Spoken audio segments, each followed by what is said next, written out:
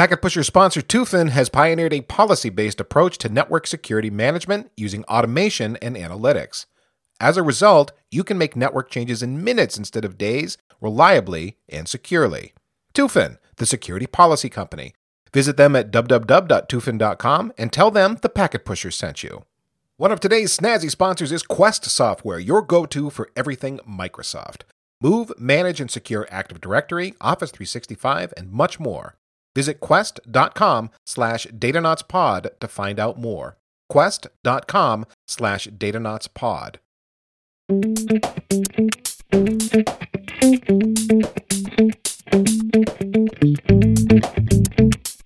I hear about companies that create net new DevOps roles and hire quote-unquote DevOps engineers to fill them. And then those DevOps people fail in their roles because no one wants to deal with the additional process they tend to create. And so I've been wondering, is hiring specific DevOps roles doing it wrong? Maybe to succeed, companies instead need a transformative approach. That is, take the people you've got and then through retraining, retooling, and reorganizing, foster a different culture that is DevOpsian in nature. Then maybe you'll be successful. Am I right? We explore this idea of hiring DevOps today on the Datanauts podcast. I am Ethan Banks, and with me is Chris Wall. We joined my networking transporter with his virtualization rocket to make a spaceship exploring the ever-changing infrastructure universe together as the Datanauts. Since 2015, Datanauts has been a part of the Packet Pushers network of podcasts for information technology professionals, and you can follow us at Datanauts_show. Our guest today is Maddie Stratton. Maddie, I'm just going to hand off to you to introduce yourself. Go ahead, sir. Please tell us who you are and what you do.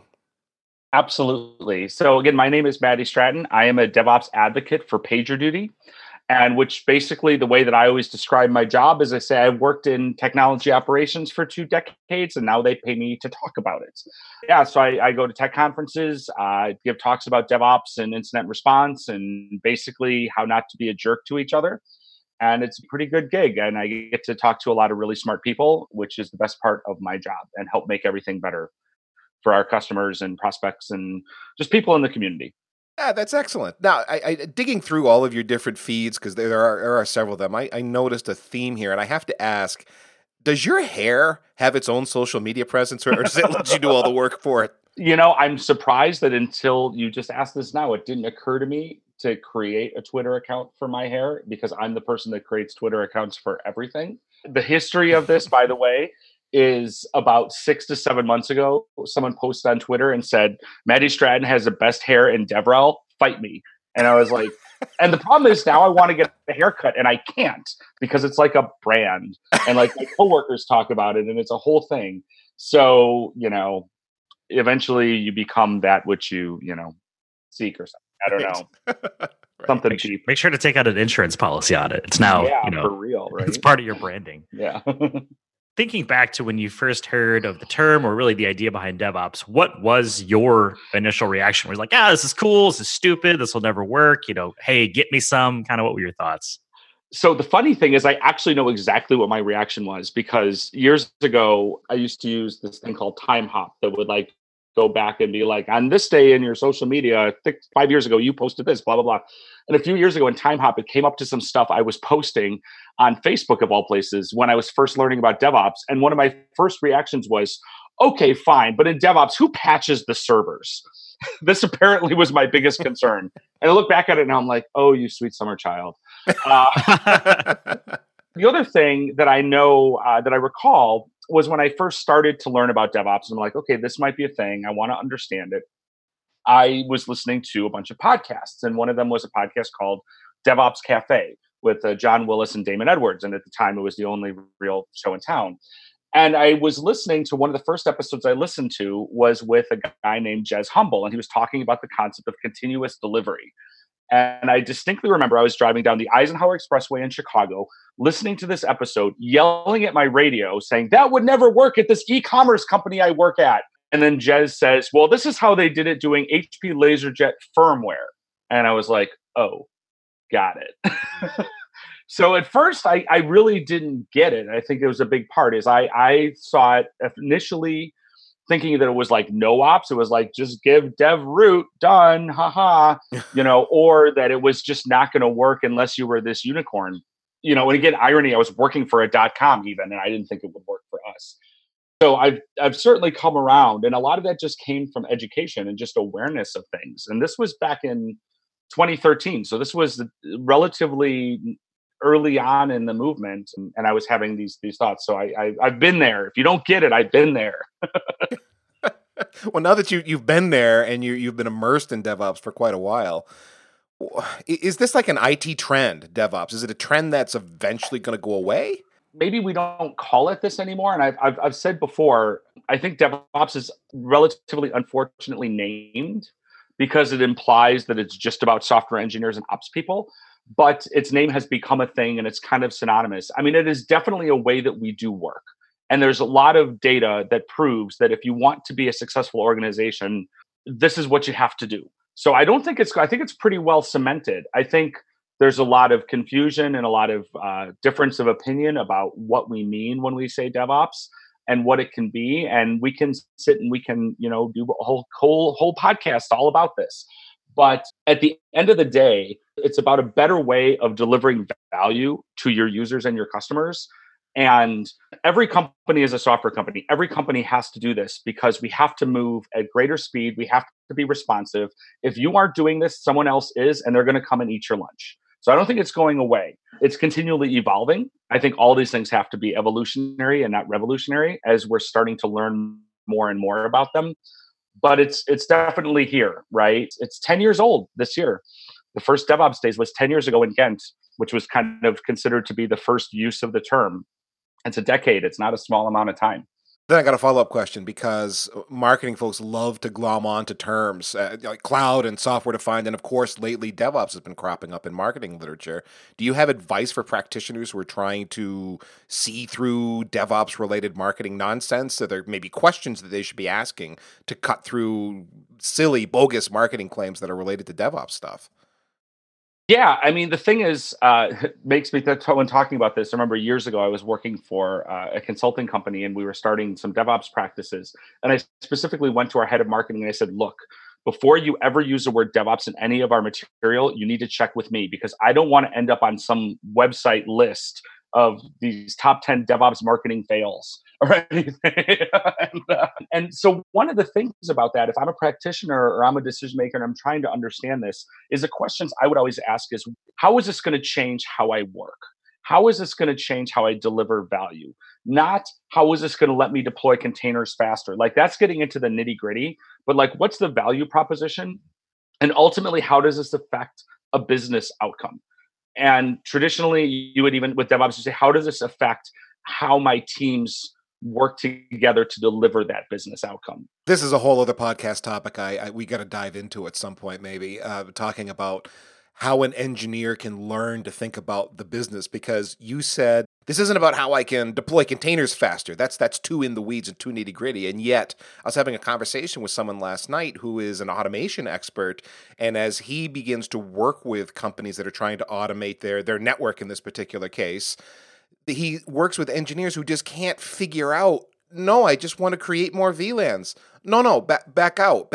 Zoom, take the lens, get the wide angle. What is the business need driving you to create VLANs? And they can't. They just go, I just want to create VLANs.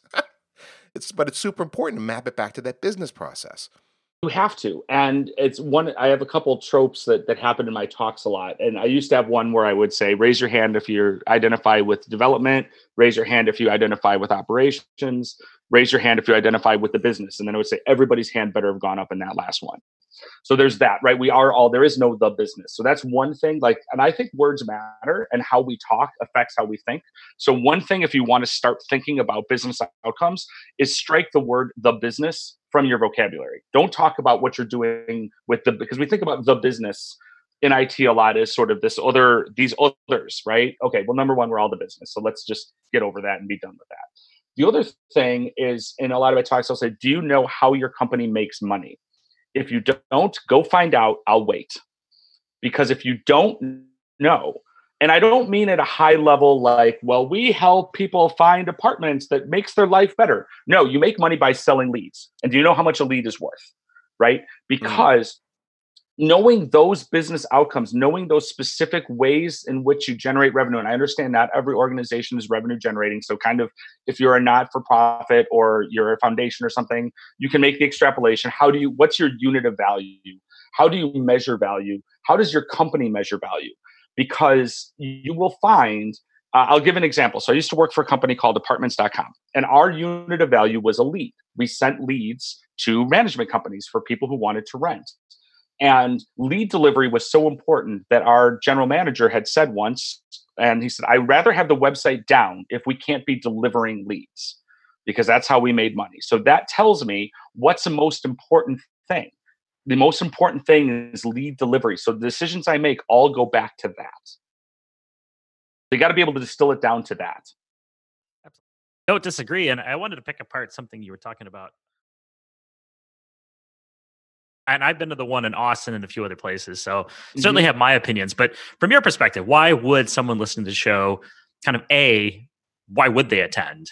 And then B, kind of what should they expect to get out of the experience of attending a DevOps Days? Sure. So the first thing to be aware of is that every DevOps Days you attend is going to be slightly different, because while there is a global DevOps Days organizing team that I'm a member of, we just sort of provide advice and guidance. So every city is a completely autonomous event that has some similar guidelines, but the flavor is completely different. For example, it's like all going to be donuts, but some will be glazed, other will be maple, other will be cake. Absolutely, absolutely, and hopefully, they're not like tuna sandwiches or something. Like we try. That's what Core tries to do, is make sure that you're still Taurus, right? You're still a Taurus, but whatever you put on it is kind of up to you, right? Donut adjacent, yes. You need to be at least donut adjacent.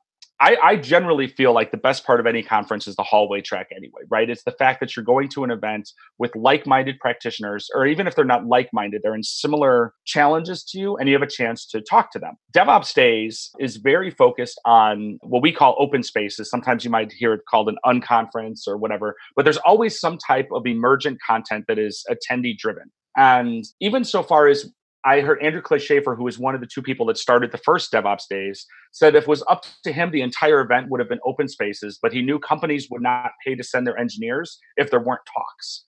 So a lot of times the idea is the talks are there to drive conversation in the hallway track and in the open spaces. What you'll find too at a DevOps Days is that it's in the programming world, they talk about polyglot conferences, right? So like a GoTo or something like that, as opposed to like PyCon. And DevOps Days is kind of polyglot in terms of that, because you have it's very broad in terms of the attendance, right? So you're not going to necessarily have this talk up there about like BGP routing for multi-data center, right? Because like a lot of people, they're like, that doesn't necessarily apply to me. So there might be more general topics, but they're still very focused. So you're going to also, because it's this sort of polyglot approach, I may be an ops practitioner, but and also DevOps Days tend to be single track. So if I want to hear the Kubernetes talk, I probably got to sit through the testing talk. But that was really great, because now I heard about something. Like I wouldn't go to a testing conference, but I'm going to learn about software testing because I went to DevOps Days, right? There's sometimes what we might call the eat your vegetable talks, right? Like I really want to hear this other one. So I'm going to sit through this other one, but it's going to make me exposed to it. And then maybe I'm going to have conversations about it. They're very community and practitioner focused. So you're going to find people doing the work are both the people that are presenting and that are also part of that event. So we think it's great if CIOs want to come to DevOps Days, but that's not the majority of the folks who are there. So it's a really great way to kind of see what's going on in the larger space. That's also completely vendor and sponsor agnostic. Like one example, there's only a few rules for DevOps Days organizers, but one of them is that you cannot buy a talk. So there are no talks at DevOps Days that someone paid to play. So maybe there are people who work for a vendor. Like I work for PagerDuty. I give a lot of talks, but I don't talk about PagerDuty. I talk about concepts and ideas, or maybe how we did things at PagerDuty. That resonates for me, because there was a lot of talks that did not hit on an area that I had an expertise in. So it's good to be a fly on the wall. And then I remember after one talk, this was like years ago. Afterwards, there was a a big poster paper put on the wall. And it was like, here's the 3 things that we kind of want to go off in different directions and talk about. And if you feel like adding to the list and forming a group to talk about it, you can. Yep. And I was like, I'm just going to pick an interesting talk that I know nothing about and go into that open space thing, which was really weird for me. I've never really done the open space thing before. And I was like, oh, cool. We're just going to nerd out on a topic. And in this case, it was like Docker or something like that. And people were talking about their pain points. It was just interesting to hear when you're more advanced in these different technologies, what are you focused on? What are your problems? So at least I know how far I should be able to get before I'm hitting the problems they're hitting. Absolutely. So DevOps Days, if I want to attend one, it sounds like it's not like this one big event that happens inevitably on the West Coast somewhere in the US. They're scattered all over? Yes, I believe there are over 70 this year worldwide. So they happen, every city that does one will generally do one once a year. I don't know any city that does more than one in a year. So if you go to devopsdays.org, you can look and you can see all of the cities that have upcoming events. And they're all over the place, and they can be sometimes they're really big events or in really large metros. So like, for example, the largest one in North America is Minneapolis. They have like 900 people, which I know for some conferences that's nothing, but compared to like, I was at DevOps Days Nashville last week and there was like 200 people. So you can, some are smaller, are like 100 to 200 people. Some are 7, 8, 900. So it all depends, and they're all very different. But it's really great to try to go to the one that's in your local geo, because that's also your local community. And it's a great way to make connections. Maddie, you are also involved with a podcast called Arrested DevOps.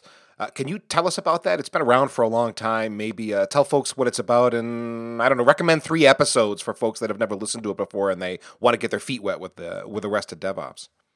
Absolutely. So the show started because it actually started out as a name for a blog, where I was going to write a blog about DevOps, and one of my friends, not in tech, suggested the name Arrested DevOps. I'm like, well, now I have to do something with it.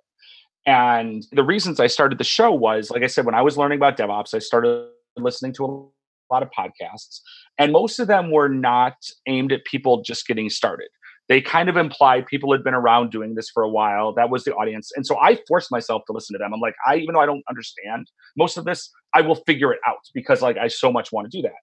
And so the idea of the show originally was, I always used to say, we are the show for the people where your boss read about DevOps in the In-Flight magazine and came to you and said, we need some of this.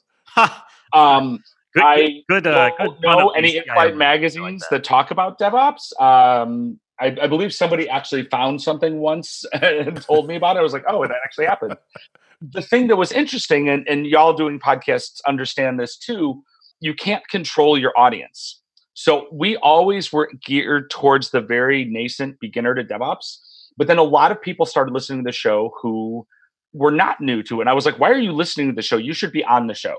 So we kind of cover both. We are a panel-based show similar to this, where we have guests come on and the hosts interview them. And we can talk about all sorts of topics. We'll talk about monitoring. We'll talk about culture change. We'll talk about security. What does it mean to be a principal engineer? All cloud things. And we've been around for about 6 years now, give or take. It's been a great experience. Someone once said that the dirty little secret of tech podcasting is this is how you get cool people to come and talk to you for an hour. And that's certainly true. People that wouldn't necessarily be able to go up to at a conference and say, let's sit down and just chat for an hour and shoot the crap, right? But I could be like, come on my show. And they're like, absolutely. So it's super great.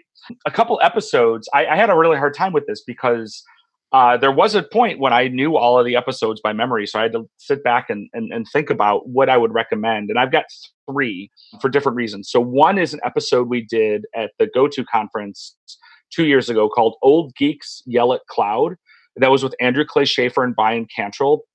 They literally were yelling. Like, we actually had to have the proctor at the conference come and ask us to be more quiet because they got so wound up about topics. So Andrew and Brian are kind of well-known gadflies in the industry, and putting the 2 of them in a room together was highly entertaining. I did a show years ago called DevOps Culture Change with someone named Bill Joy, who Bill is not in the tech industry, but he's someone who did a lot of leadership training at an organization I was at. And he's a kind of a change consultant.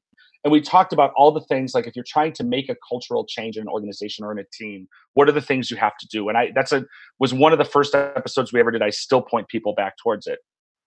And then recently, our most recent episode, we interviewed Sylvia Botros from SendGrid, Twilio SendGrid, about what does it mean to be a principal engineer. And I thought that was a great episode because this is a title that's kicked around a lot. And so Sylvia talked to us about what it means for her to be a principal engineer and advice if you want to become one and things like that. So it was very practical, interesting. I like that a lot. And it was also one of the episodes with our new co-host, Jessica Kerr from Atomist, joined us on that one, which we're really excited to have Jessica again.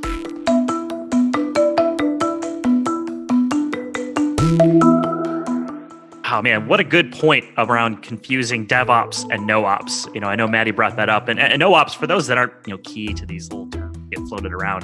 The premise of NoOps is that it's kind of this IT environment that it's so automated, it's so abstracted from the underlying infrastructure that you don't need people to kind of run the in-house software anymore. Possible? I mean, maybe, who knows? But that's not the focus of DevOps, so don't get the two confused. What about you, Ethan? Two somewhat abstract points that just grabbed my attention. One, Matt made the point of strike the words "the business" from your vocabulary because he made the point we're all the business. And he's exactly right. When he said that, I'd never quite thought about it that way because even though as an IT professional, I've tried to align myself with business processes and talk to business stakeholders and work with them on technology projects, I have this subconscious divide between technology and IT people and the business. But in fact, we are all one and the same. That really hit home with me when Maddie said that. The second point is the hallway track. We've talked about that before, Chris, a number of times. The value of going to a live event because you get to meet people, quote unquote, in the hallway outside the talks and find other resources in the IT community, people that are like you, that you can exchange knowledge with and work on projects together virtually in a way just by exchanging notes on how you're making use of tech and solving problems and so on. That hallway track is incredibly valuable. And I think maybe the best reason to make the effort to go out to a live event.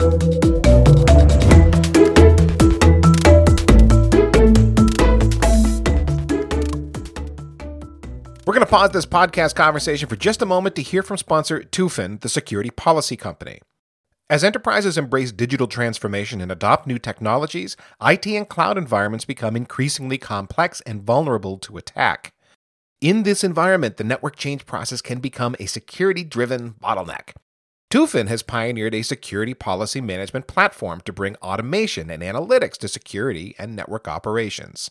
With Tufin's policy-driven automation, each change can be implemented in minutes instead of days, removing the chance of human error. This can significantly accelerate the development and deployment of revenue-generating apps, providing tangible business value in the nearer term, all while securing the network. How does Tufin deliver on these promises? In at least 4 ways. 1. End-to-end security change automation. Automate access changes across enterprise firewalls and hybrid cloud platforms to increase productivity and eliminate misconfigurations. 2. Unified security policy. Define and enforce a central zone-based segmentation matrix to strengthen security posture and meet regulatory mandates. 3. Compliance and audit readiness. Ensure compliance with corporate security policies and external industry regulations with a central console for real-time change tracking, including who made the change, when and why, a complete audit trail, and audit-ready reports. 4. A single pane of glass for managing security policy. Tufin Central Console provides policy analysis, search and optimization capabilities across vendors and platforms, and features an interactive topology map of the network. Tufin, the security policy company. Visit them at www.tufin.com and tell them the Packet Pusher sent you. And now, back to the show. So now that we know a lot more about kind of the introduction to DevOps and where it was heard from and some conferences and things, let's kind of dig into the meat. So Maddie, I'm hoping you could define DevOps. And I know lots of different definitions, different angles to look at. But in this conversation, I think it matters a lot because DevOps means different things to different people. And I think we have to establish that before we move forward.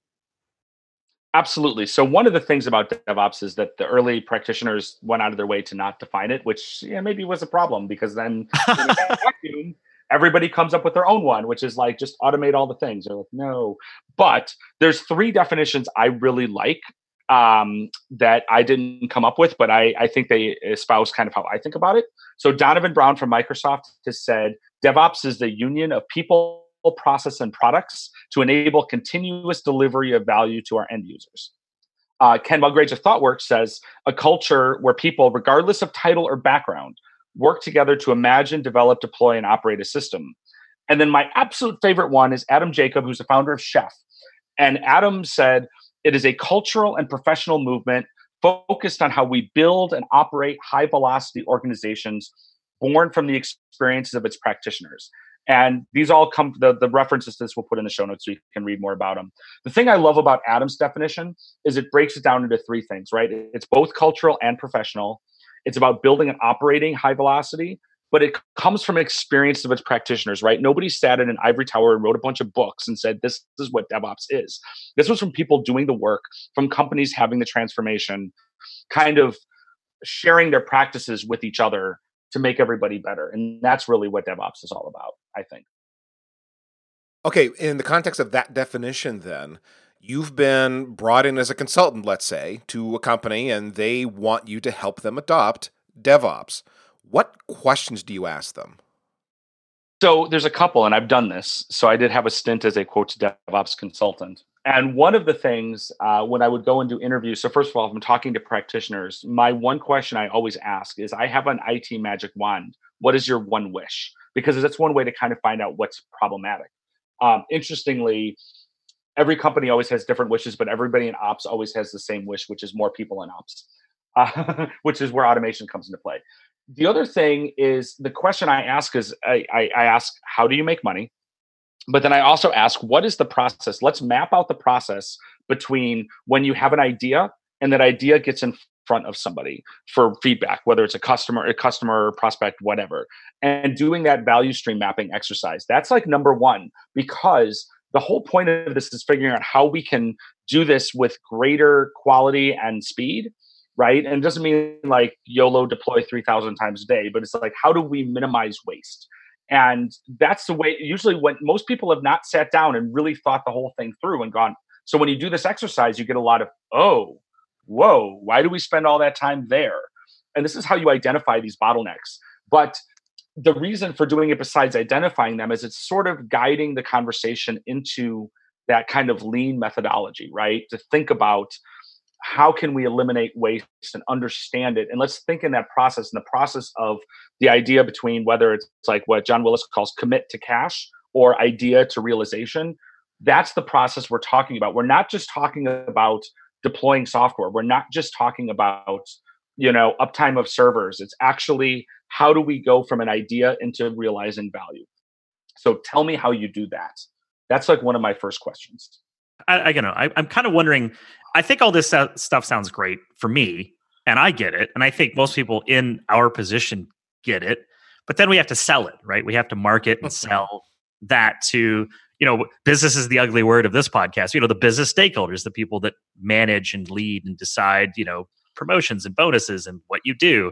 Like, how do I sell that? Because I have a feeling if I just start doing it, I essentially will get in trouble, or wow, what is this weirdo doing here with all this random continuous pushing of code and things like that? And it may get confused to what you're talking about in kind of the earlier part of the show of this guy's trying to go no ops and completely eliminate ops. And then you have this internal antibody that might kick in. Absolutely. So from a business stakeholder perspective, and I've given talks about how do you sell this? And one is called the 5 love languages of DevOps. And the principle is, depending on who you're talking to, just like the love languages, right? You have to know somebody's DevOps love language, because the thing that makes the most sense to me doesn't make the most sense to the CFO, right? Or to the data center manager or something. So you have to kind of understand the drivers of the people, because everyone's are different. But one way that really helps is to understand and find out what is the mission of that person, right? Because especially when you talk about higher up the food chain, everybody's got their mission statements and their value propositions and all this stuff. And it goes back to, you have to understand the business motivation, right? Because that's what's going to matter to them. And say, this is how doing this will help fulfill the thing that matters to you. So the buy-in, and this is the other thing that we find really interesting, is that at the very senior level in an organization, so at the C-suite and this SVP level and everything, they're all in on DevOps. They're like, yes, give me some of that, DevOps it all up. And practitioners get it too. What we run into is what we call the frozen middle, right? Kind of the folks in the middle, because a lot of times their fiefdoms, if you will, are being challenged by this. Their authority they may feel like they're going to lose some responsibility and lose some authority. So a lot of that has to do with understanding that when you're in this frozen middle, you actually can really help be a change agent to make things better.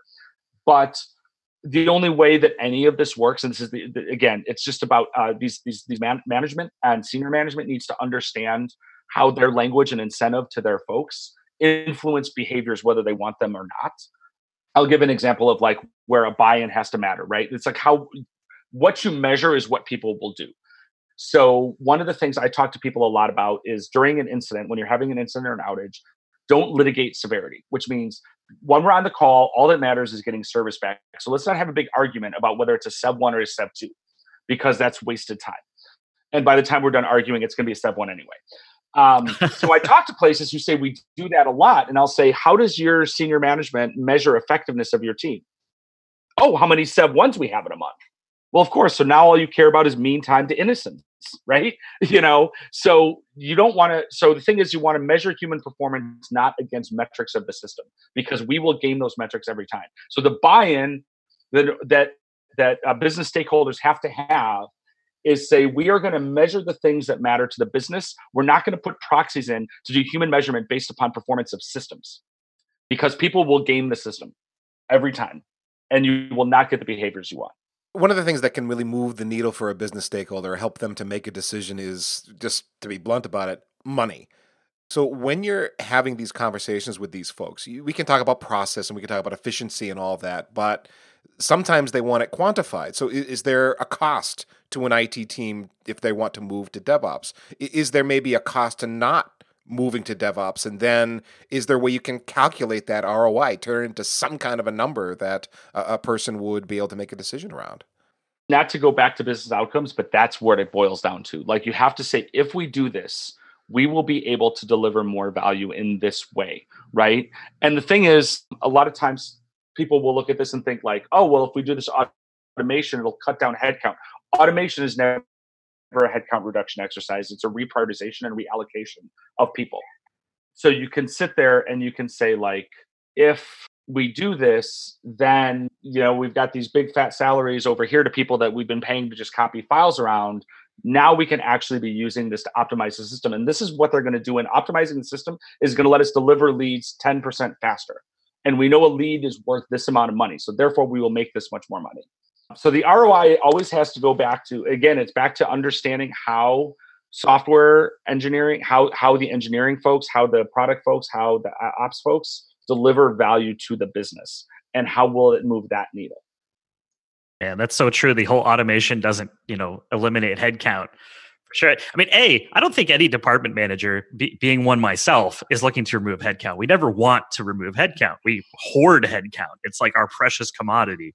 So I'm always looking for ways to be more efficient and use the people that I have, or get more, But also, I also remember old jobs where it was just like, what was my job? It was going around to computers and inserting a CD and installing software. Heck yeah, I wanted to automate that. That's soul crushingly boring, When I did that job, I read a lot of books. When my job was to drop Smart Start CDs into Reliance and click next, I was like, in the Smart Start setup, I'm like, yep, I read a lot of sci-fi in the data center. Absolutely. So I'm always looking for, what is this repetitious thing that I can get off my plate so I can do the fun stuff? Maddie, you just said Smart Start CD on compact servers, and I just, on this magical trip back in time, oh my word, I'm sitting there in a really cold data center waiting for this thing to finish building. Wow. Thanks for that. Well, it also brings up a topic that I think it's a bit contentious on the internet and whatnot. It's just this DevOps engineer title or role. Is there such a thing? What is their purpose, if there is? Because I obviously see it out in the ether. It exists. But what is the role? It's like, I am the DevOpsy person.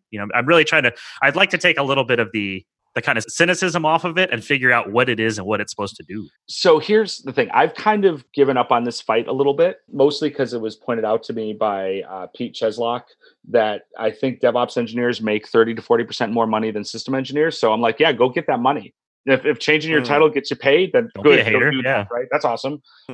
I look at the title of DevOps engineer and similarly DevOps team as a code smell, right? So we talk about in software engineering, a code smell is like, this isn't necessarily bad, but it makes me start to wonder and start to ask more questions.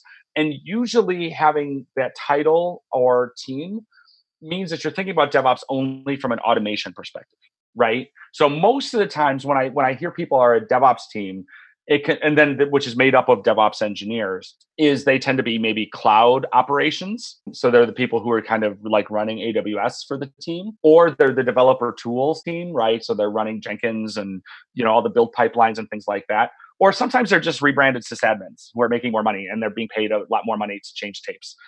Those things exist too. No one's a sysadmin anymore. It's a job that doesn't exist. Now you're a DevOps engineer or an SRE, which is a whole other thing we could talk about. Calling a thing doesn't make it a thing.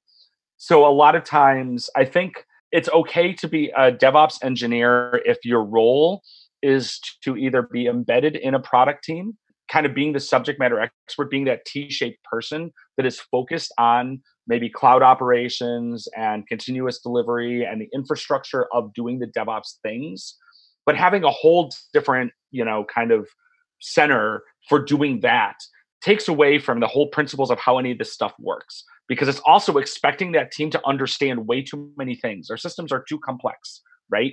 So for example, if you're like, well, we're not going to teach everybody Chef. We're going to have a couple of Chef experts that are going to write all the automation for the whole enterprise. Wow, does that suck? Because now they have to understand every single application, every single bit of infrastructure. Whereas if we said, let's just sort of level everybody up a little bit and teach them just as much as they need to know for their area of domain knowledge.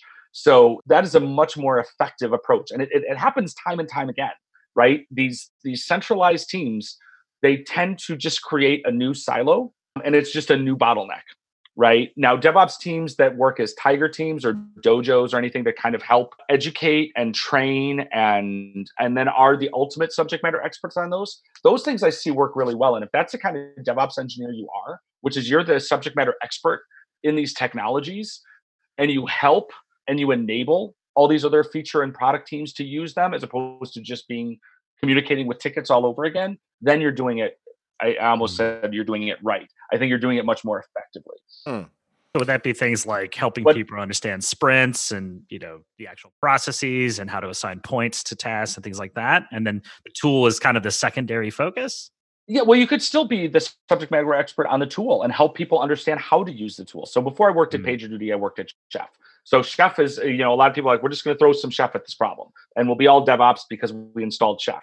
You have to learn how to use it. And it's not just about like how to write a recipe. It's about how to think, right? And then part of it is also, how do I learn how to write a recipe? So we would see organizations where they would have a team where they were the Chef experts, and then they would spend time embedding with these other teams, again, helping them understand the concepts, but then also saying, let's pair, let's write this together, right? Because and then if it's something that's well beyond, it's something idiosyncratic that requires a deep expert, then we'll help you with it. We'll just kind of do that for you, because there's no need for this software engineer to like become the super duper Chef expert, but they should be able to have some basic knowledge.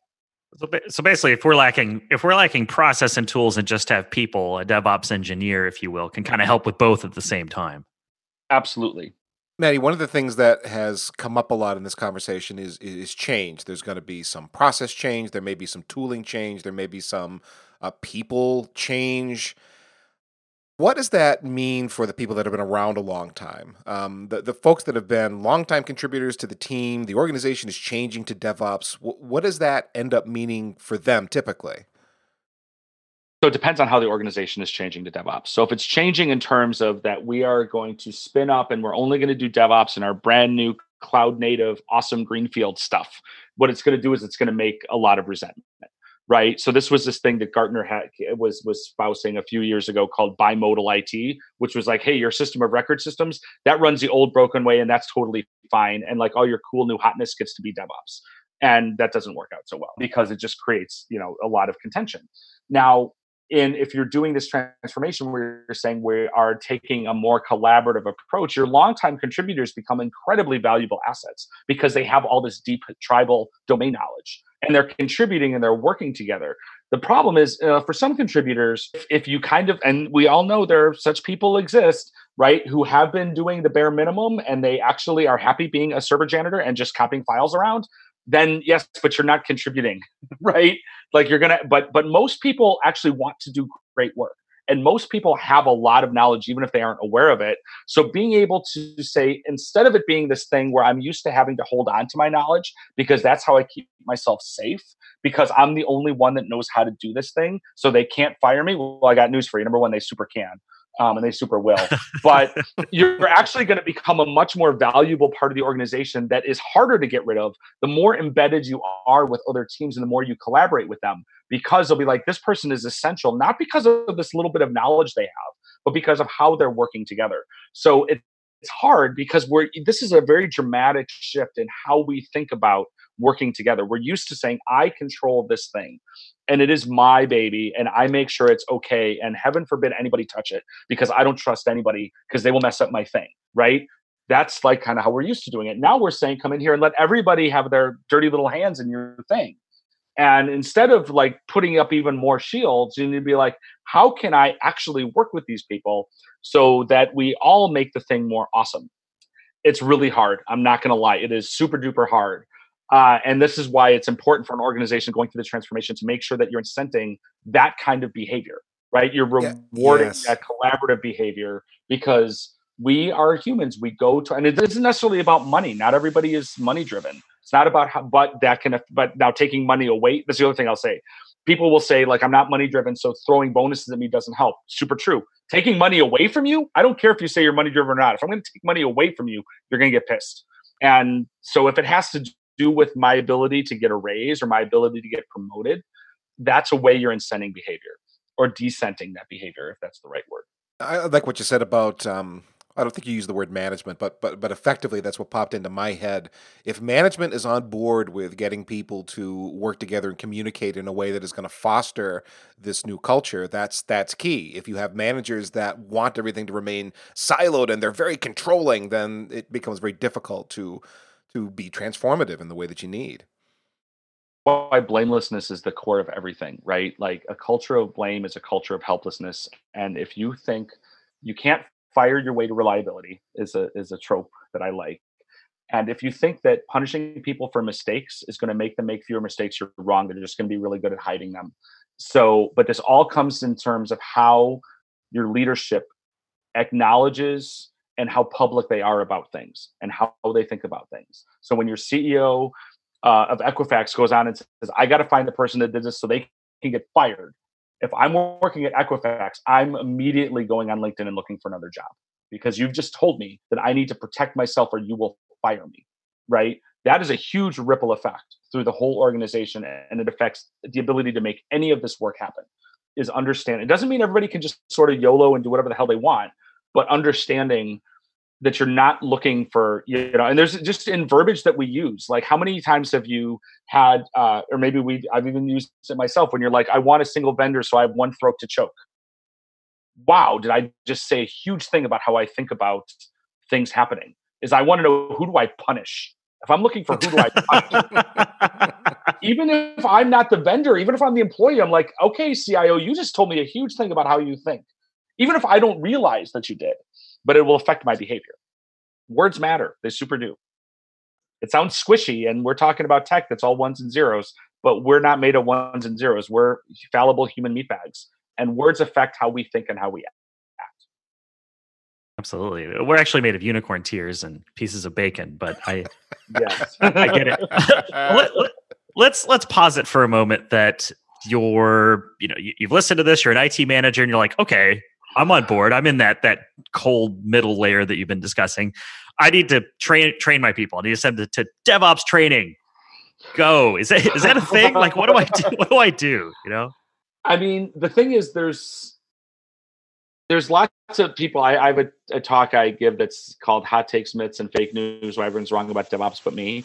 And one of the myths, quote, myths that I say is not a myth is that you can't buy DevOps. I'm like, you can't buy DevOps, but I can sell it to you, right?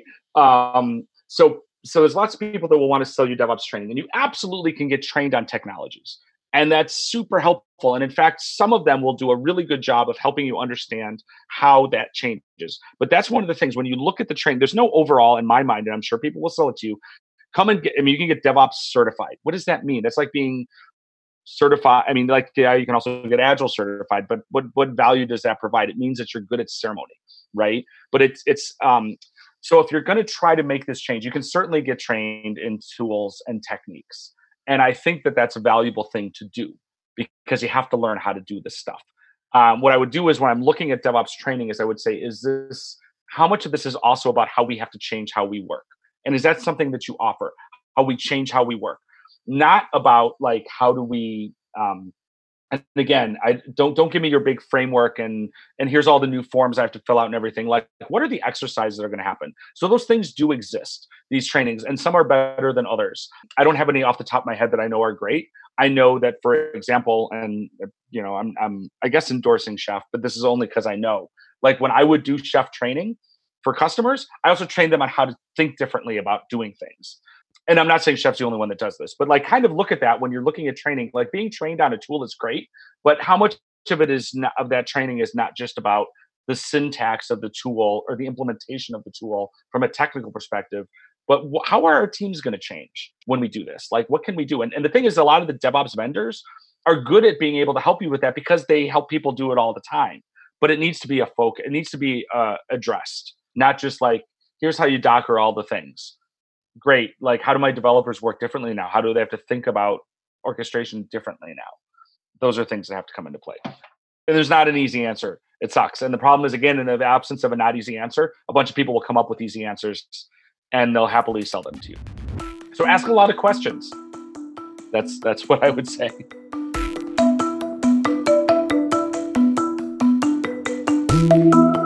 Maddie said, quote, "I have an IT magic wand. What is your one wish?" Close quote. I loved that because it just cuts right to the heart of what you're trying to get done. If you're trying to think about things, it's not all these bits of minutiae and details and things you're clicking and servers you're trying to launch and this cloud thing you're building. That's not it, really. It forces you to put all of those things away and distill all of that down into what your one IT need is. And when you think about it from that perspective, I think that is very, very valuable when you're doing an analysis of IT and your IT group and your team and your processes and how it all works. If you had that magic wand, what is the one thing you would wish for that would presumably make it all better or improve things the most? What was your takeaway, Chris? Well, my answer to that would be a very fancy coffee machine. Fair. Yeah, very fair. but in seriousness, so another thing that Maddie brought up was what you measure is what people will do. And the question that you kind of have to ask, especially as you're trying to sell these concepts and promote them upstream, is how does management or senior management measure me? What are those KPIs and metrics? And this kind of thinking will encourage the adoption or the rejection of DevOps concepts. Right? If you're not adhering to those, the 5 love languages of DevOps, that idea makes sense because you have to figure out what your stakeholders care about and help them make those decisions based on things they know. You can't just come at somebody and throw a lot of weird terms and things that aren't important to them and expect them to become your champion.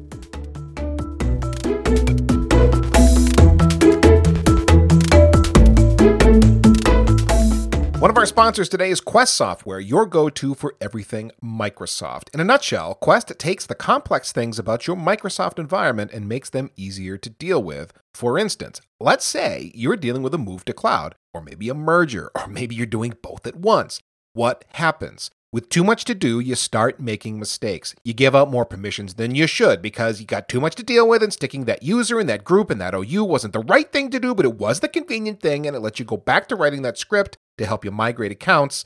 Oh yeah, your scripts, the canned tool, some open source thing you found, you're stirring all this stuff together with a keyboard and a mouse, and it's sort of working to get the project done, kinda, as long as no one else has to use it and the CSV files are in just the right format. Ugh, it's ugly. This is where Quest Software fits in. With Quest, you can migrate without end-user disruption. You can improve the migration process by using more automation and less roll your own and hope it works. And you can maintain a compliant internal security posture. No more over-permitting because you didn't have time to figure out how to do it right. Quest fits in when you're facing migration to a new SharePoint, or you're migrating to a new Office 365 environment. You're consolidating AD and Exchange. You're securing Active Directory from insider threats, and more. Quest has been doing this for a long time. They help manage 184 million AD accounts today, plus they've migrated over 95 million accounts and 74 million mailboxes. They have had time to get their software right, something that Gartner recognizes about Quest, listing them as the only cloud office migration tool offering all 40 features and functions key to have. By the way, Quest isn't only selling software and hoping it works out for you. They also have a support team you can reach 24/7 by 365. And if you just rolled your eyes because you hate vendor tech support, Quest has been recognized 8 times for customer support excellence and has a 93% customer service satisfaction rating. Odds are that if you do need to call Quest support, the experience is going to be pretty good. To learn more about Quest software, your go-to for everything Microsoft, visit quest.com/datanautspod. One more time, that's quest.com/datanautspod, and we thank them for being a Datanauts sponsor. Maddie, we've been talking a bit more business-oriented of a conversation around DevOps, and I want to shift to more cultural and practical sorts of questions around a DevOps practice. So I thought this would be a good way to open things up. Can you highlight a project or an experience where DevOps was applied in a useful way? One thing that comes to mind, and it's not necessarily, maybe it's a little more general, but I think it illustrates why it's important to be able to bring these practices together, is I spent a lot of time doing like kind of proof of concept stuff when I was a chef. So I go to a lot of large enterprises who are like, we want to learn about this chef thing. And be like, great, bring a bunch of people over for a couple of days and like we'll kind of walk through it and we'll do some practicing. And what happened almost all the time is because all these different teams would send like 1 or 2 engineers. And so these are people that had never met each other before. They all work for the same big multinational enterprise. And then maybe they even work on the same floor in the same building, but they've never met each other before. And then we're in this organization, we're in this like classroom. And then during a break, they're like, oh, so what do you do? Oh, yeah, I do Apache for this guy. I do Apache for this team. Oh, wow, we do the exact same job. And let's go have lunch together sometime and like, let's do this. So the whole thing is like just, and then what happens, and I know because I followed up on some of it, is then they actually do that, right? So this cross-cutting, cross-functional stuff happens when you bring people together. I mean, I know for a fact, just in general, what I have seen in the companies I worked for as well in the space, even if they're DevOps vendors, they follow DevOps practices. And one of the things that's absolutely that I've seen 100% true at PagerDuty has to do with how we respond to incidents, right? Like when we're having issues, because we're following these DevOps practices of these cross-functional teams, we're getting all the right people involved. So DevOps is super helpful when it comes to dealing with inevitably when something breaks, right? Because you can get all of your domain experts and they're already used to working together, right? Like there's so many times I worked for large banks that were very traditional IT, and we get on an incident call and you'd have people introducing each other to each other for the first time, and they inherently have to work together. So it's a security person has never met the ops person before. They don't know them and then you've got this barrier up there. So when you're following these DevOps practices where people are involved with each other all the time, when things go south, they're already used to working together. So I think that's super effective. That's something I've seen as a direct improvement. And again, restoring service is really important because when you're down, you're not making money, right? And for some retailers, that's millions of dollars a minute, right? So being able to restore service quickly, having DevOps practices already in place for your day-to-day means that in your incident and your outage time, people are already used to working together. They already know how to do it. I think that's super effective. Yeah, you're highlighting, there's stories I've told on Datanauts before, but you're highlighting some of my very favorite way to do cross-functional alignment. Get those folks that have their different deep levels of knowledge talking together and working on designs together and used to communicating together and learning each other's languages so that, right, when you have that outage or that big event or the new project, that base layer has already been established and it's much easier to get things done going forward. I want to pick your brain on something that I read around like Google's SRE principles in their book, and which I think is like kind of adjacent to some of the processes and things we're building for a DevOps world. And Forrester was the one that published this thing saying like basically about half of everything in the SRE book applies directly to your enterprise and can be initiated like right now. You can just go back and do it. And this is things like service level objectives and error budgets and monitoring for latency and saturation, all that kind of jazz. They're like, do it right now. And I feel a little conflicted. On the one hand, sure, I don't think there's anything inhibiting people from doing those things. I don't think they're Google specific sorts of things. But on the other hand, Maddie, you're bringing up good points. Like, this is not easy. This is a change. This is a different way of thinking. Kind of just looking for your thoughts on this. Is there a balance there? Are they right and wrong? Kind of what your thoughts are. Totally. So the first thing that I would say, and this is why I'm really excited that Google, they did a second book. So the Google SRE book is, here's how we do it at Google. This is maybe interesting to you. That's how you should read that book. You should read that book as something that's interesting. Then they came out with the SRE workbook.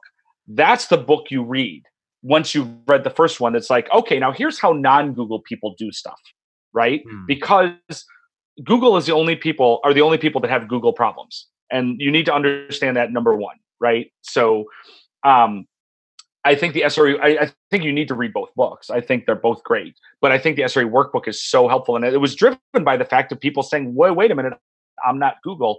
Can I do SRE?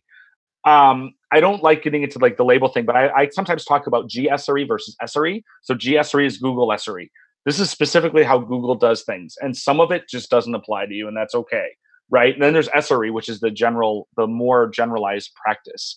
So I think, and again, a great example of that is SLOs and SLIs. I mean, there's no reason to not start thinking that way, because it absolutely helps. And if you go and you look at the research, the DevOps research and the Dora has done, and that's in the book Accelerate in the State of DevOps report, a lot of these things are directly tied towards measurable outcomes of performant organizations. And I highly recommend, if you're having a hard time selling these practices, you need to use the book Accelerate and the State of DevOps report, because this is science. Because this happens a lot. A lot of times these things don't feel right to senior management, especially blameless. They're like, oh, but I'm so used to, and my entire career has been based upon knowing the right people to fire and blah, blah, blah. And you're like, great, let's talk about how your gut feels. And now let's talk about some data. Let's talk about, you want to argue with some math? Here's some math, some statistically accurate math of what's happening. So that's the thing. It's like, yes, this stuff is hard, but look at the stuff that's actually proven, and that's proven to help organizations of your size. And this is also why conferences really help, because you can read about all the stuff that Netflix does and all the stuff that Google does and all the stuff that Facebook does, but you're a bank. So you know what? Go to DevOps Enterprise Summit and go talk to a bunch of other banks that have actually done this, right? And it super applies.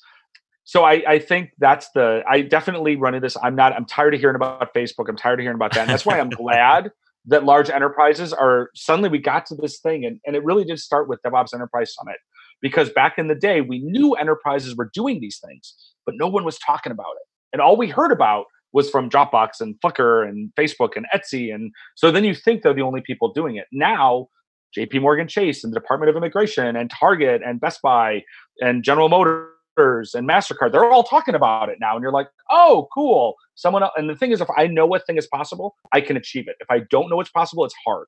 It's harder, because I might spend a lot of time and have no effect. But now I know we have 10 years worth of information telling us this stuff works.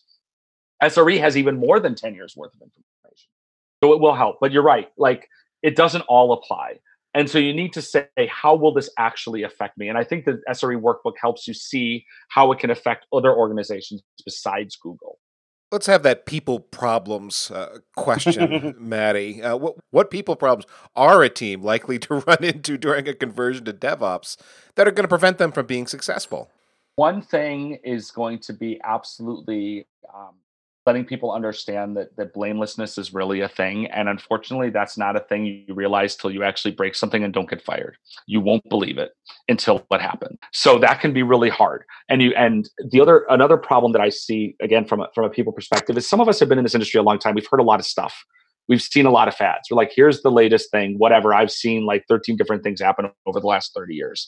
So I'm just going to wait for this to run its course. And I'm just going to similarly, I'll sit there, I'll be compliant, but I'm not all in. So the problem, and this stuff comes in with a mandate, right? If you don't have conversations, if you don't involve people in how this is happening, because your DevOps is different than my DevOps. And that's okay. Every snowflake has 6 sides.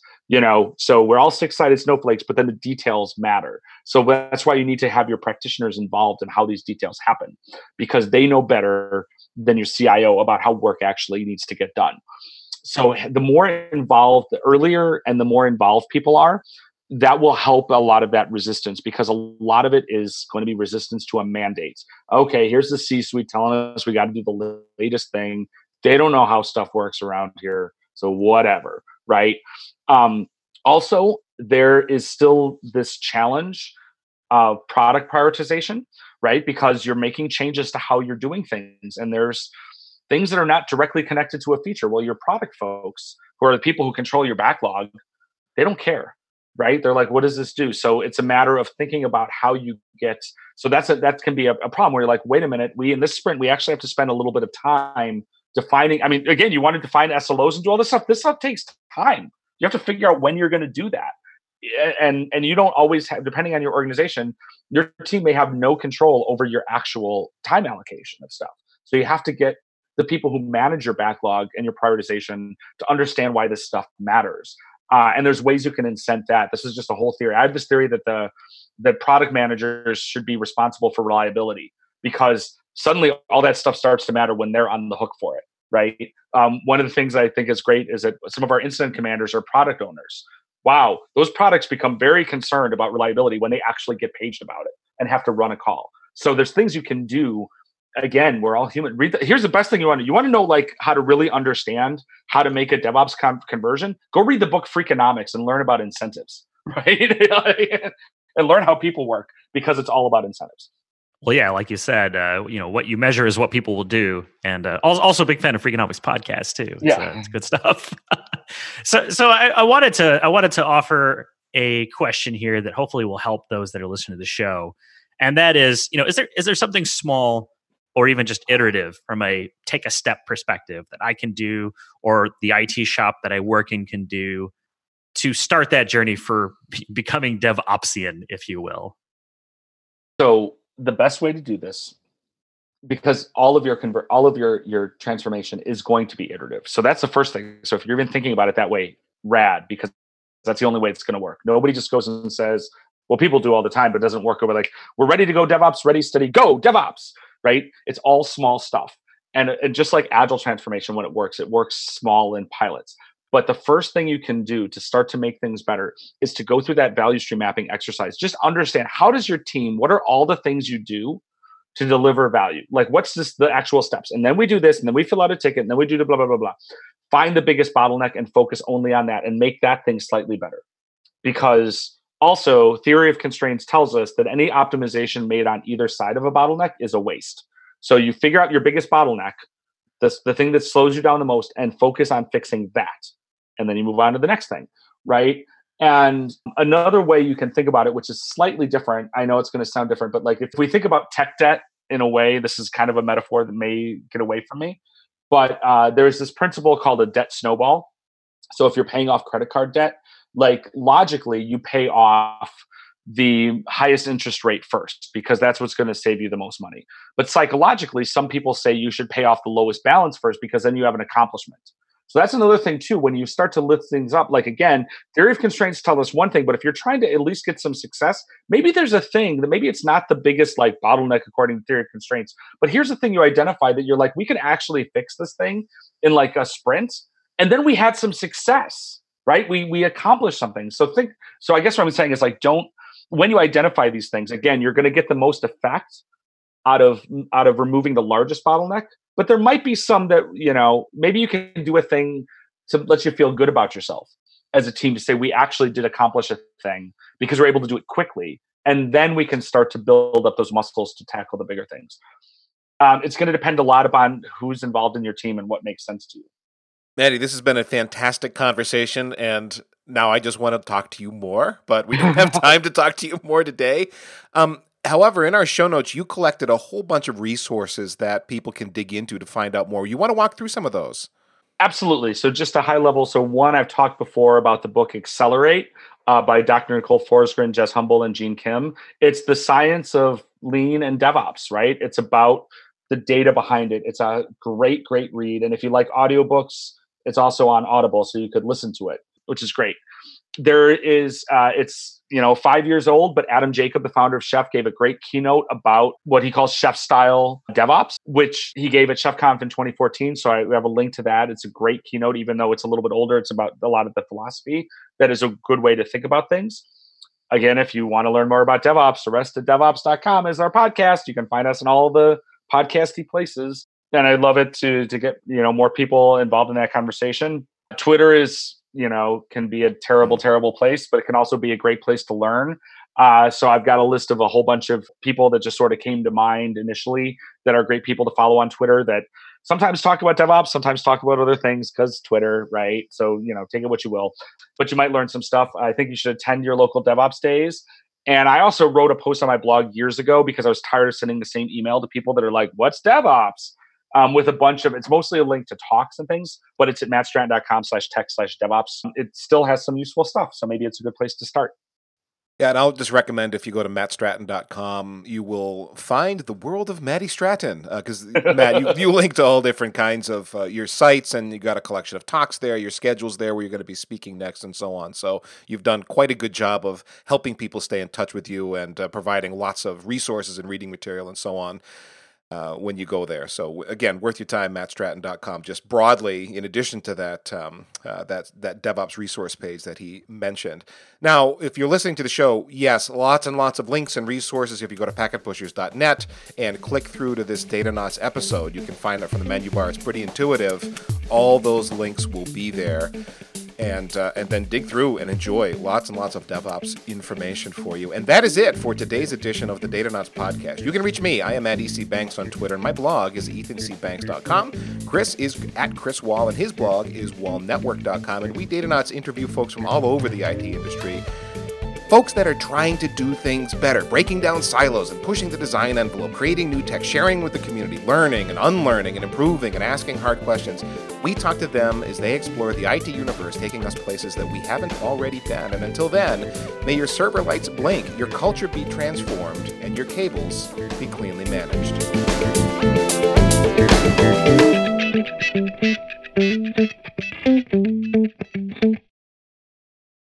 So, Maddie, I did a bunch of research for this show and did a bunch of creeping on you and got onto your Instagram feed. And so I've decided to ask you this question.